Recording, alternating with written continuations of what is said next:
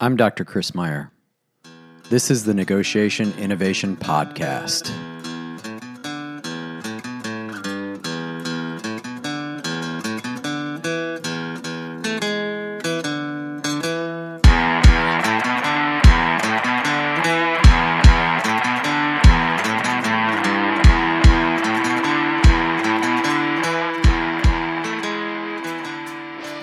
Every week, I'm going to add to your knowledge base about human interaction. We'll look at motivation, we'll look at emotion, and we'll look at decision making, all within the context of negotiations. This is going to improve your life both organizationally and outside of the organization. Let's go. This episode of the podcast is going to focus on an aspect of negotiation that I think is really tricky. This is something that I want you to think about. I'm going to put some ideas in front of you. I'm not going to give you a definitive right answer. I'm not going to tell you what a wrong answer is. But we're going to talk about weak or strong in your negotiation. This is a pretty common topic. People ask me a lot about tactics in negotiation, whether they're weak tactics or strong tactics. And what I want you to think about is this the answer? Is this the question that you really want to ask? Or are you looking for a different answer here? Are you looking for something different than what the question is? Do you want to be weak? Do you want to be strong? And I've mentioned this in a couple of other episodes of the podcast where I've said strength isn't necessarily what we think it is in negotiation. So let's attack this. Let's think about this. And notice I said attack. I think a lot of times when we are thinking about something, whether it's weak or strong, the rhetoric that we use is a real indicator about whether or not we view something as weak or strong. So if I say we're going to attack this problem, that seems to be a strong response. If I say, well, let's give it a shot here, that's a weak response, right? So what I want you to do is I want you to think about the rhetoric that you use. I want you to think about the way that you approach these ideas. And I'm going to give you three different aspects of a weak negotiator.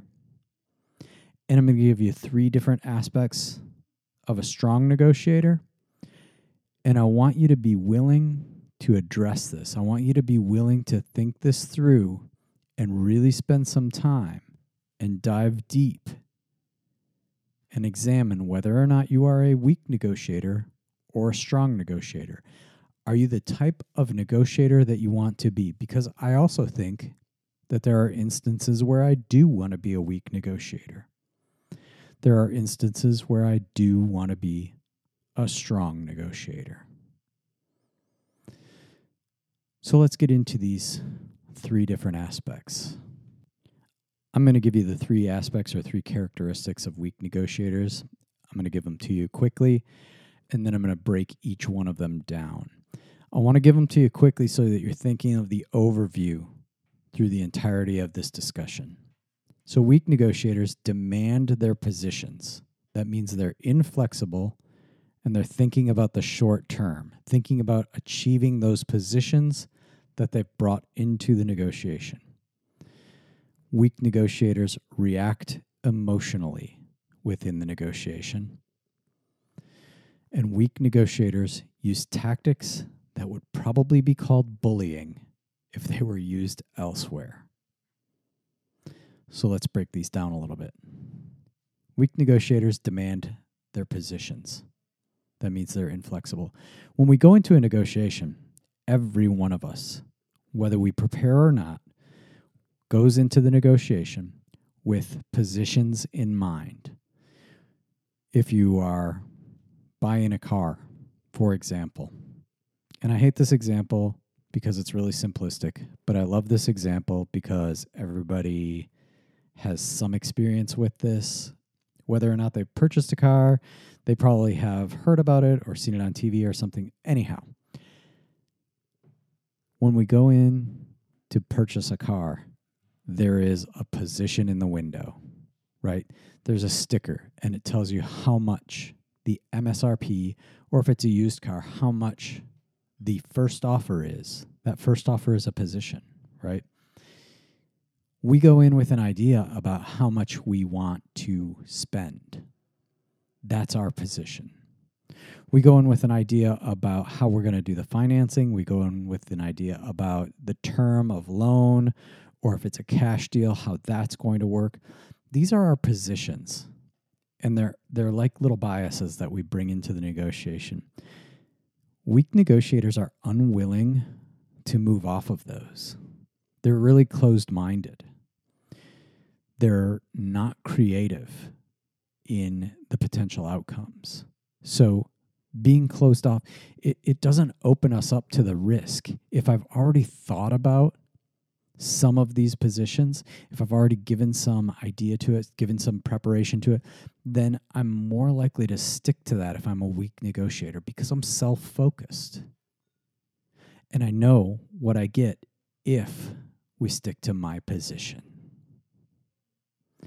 Weak negotiators also react emotionally, and particularly with negative emotion. Anger or fear drive the interaction. And weak negotiators very often will present that anger or fear as an aggressive nature in the negotiation.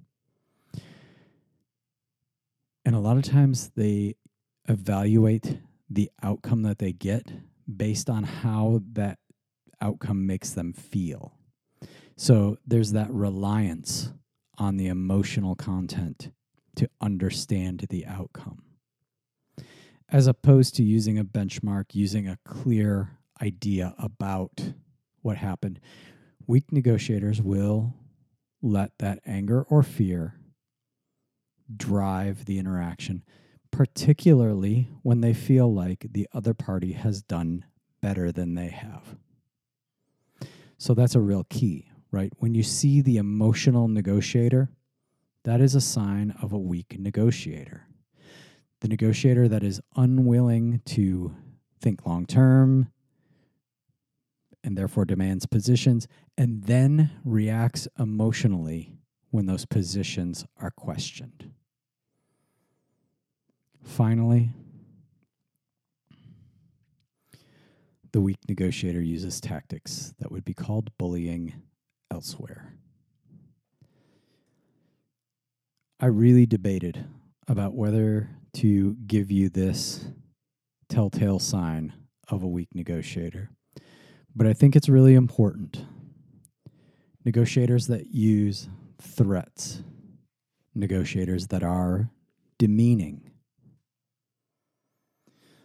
negotiators that try to use their position or their power or their resources or their wealth or their idea about their own intelligence to push other parties into the outcomes that those negotiators desire.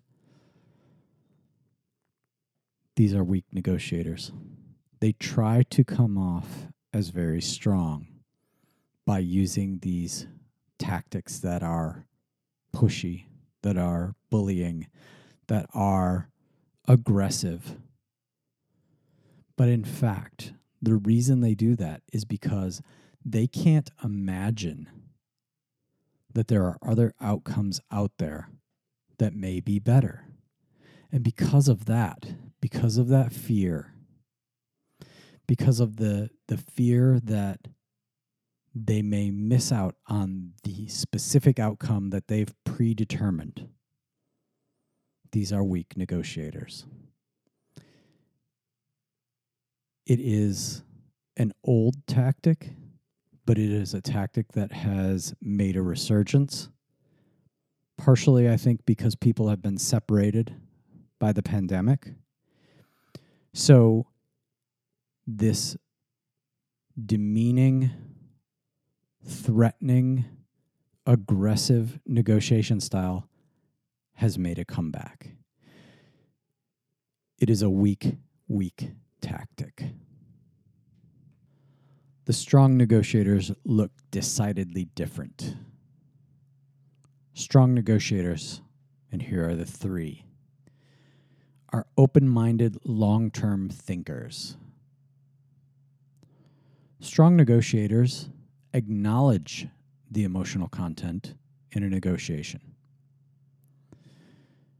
Strong negotiators use tactics that support a strategy or a mindset of benefit for all. So let's start with open-minded, long-term thinkers. Strong negotiators think that there are more than just one way to get to a solution. Strong negotiators don't think that their solution is the only solution. Strong negotiators think that there are solutions that are out there that they haven't thought of. There are a lot of creative ways that we can get to an outcome. Strong negotiators are willing to consider that there may be a better way than what they've prepared. And strong negotiators want the solutions to work for all involved, because over the long run of the relationship, if the solution only works for one negotiator, one party, all the others are going to end up cutting that person out. Strong negotiators acknowledge the emotional content. The emotional content is important. It's not something that you should just gloss over, or the worst thing that you can do is invalidate it.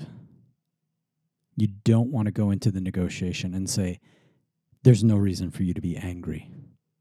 There's obviously a reason to be angry because the party is angry. What we need to do if we're strong negotiators is understand that it's important, but it should not be a deciding factor in the negotiation. We're going to ask about it. We're going to validate it, and then we're going to move on. It seems like you're really upset here. What happened? Is there something that we can talk about, something we can work through? Because you seem like you're really unhappy right now. And then the other party has the opportunity to say, this is what's bothering me. This is something that needs to be addressed. And then we move on. This is a higher level of emotional intelligence. And we need to be willing to take that step, to make that effort, to understand, to ask, to validate, and then to move on from the emotion. The emotional content is important, but it shouldn't be a deciding factor. And the last aspect of a strong negotiator. All of the tactics support a strategy of benefit for all. For all involved, everyone involved needs to get a benefit from the negotiation. We shouldn't be looking for that opportunity to take more out of the pockets of others. If we come to a solution as a strong negotiator where we do really well, but other parties are hurt, a strong negotiator will back off from that and look for a better solution. Look for a solution where everyone gets a benefit. We can't be focused on our own positions. We can't be focused solely on our own gain, because that is not a sustainable formula for business negotiations today. It's not a sustainable formula for relationship negotiations. We have to be willing to benefit others, and we should not, if we are a strong negotiator, should not accept a subpar deal for anyone. A strong negotiator will go back and revisit the deal to be sure that it's the best deal for everyone involved, even if that puts the deal in jeopardy. We need to be willing to find the best deal for everyone involved. Another difference that I didn't include in the different threes is perseverance. The strong negotiator will persevere in these tactics much longer than a weak negotiator will. Strong negotiator is willing to put the time and effort in to make sure that the outcome is the right outcome. So what we need to do is make a decision. There are times that the effort is too great and maybe we don't want to be a strong negotiator. There are times when a weak negotiator is one that will just give in to an outcome. And a lot of that, it happens at home. Those are the negotiations where a weak negotiator is the right position. If my wife says, I would really like to go to this restaurant for dinner tonight, I'm going to be the weak negotiator and say, okay, whatever you want. But in our business lives, that's not what we want to be. And I don't want you to equate strong and weak with giving things up. Strong negotiators are willing to give things up to support those three aspects that we just talked about of strong negotiators. Strong negotiators will give things up to make a better deal for all involved. Anybody that tells you differently is probably a weak negotiator. Thanks for listening to the Negotiation Innovation Podcast. I would appreciate it if you would subscribe, rate, and review this podcast so that I can reach a wider audience. You can find more information about these ideas on my website at meyernegotiation.com. Thanks. See you next time.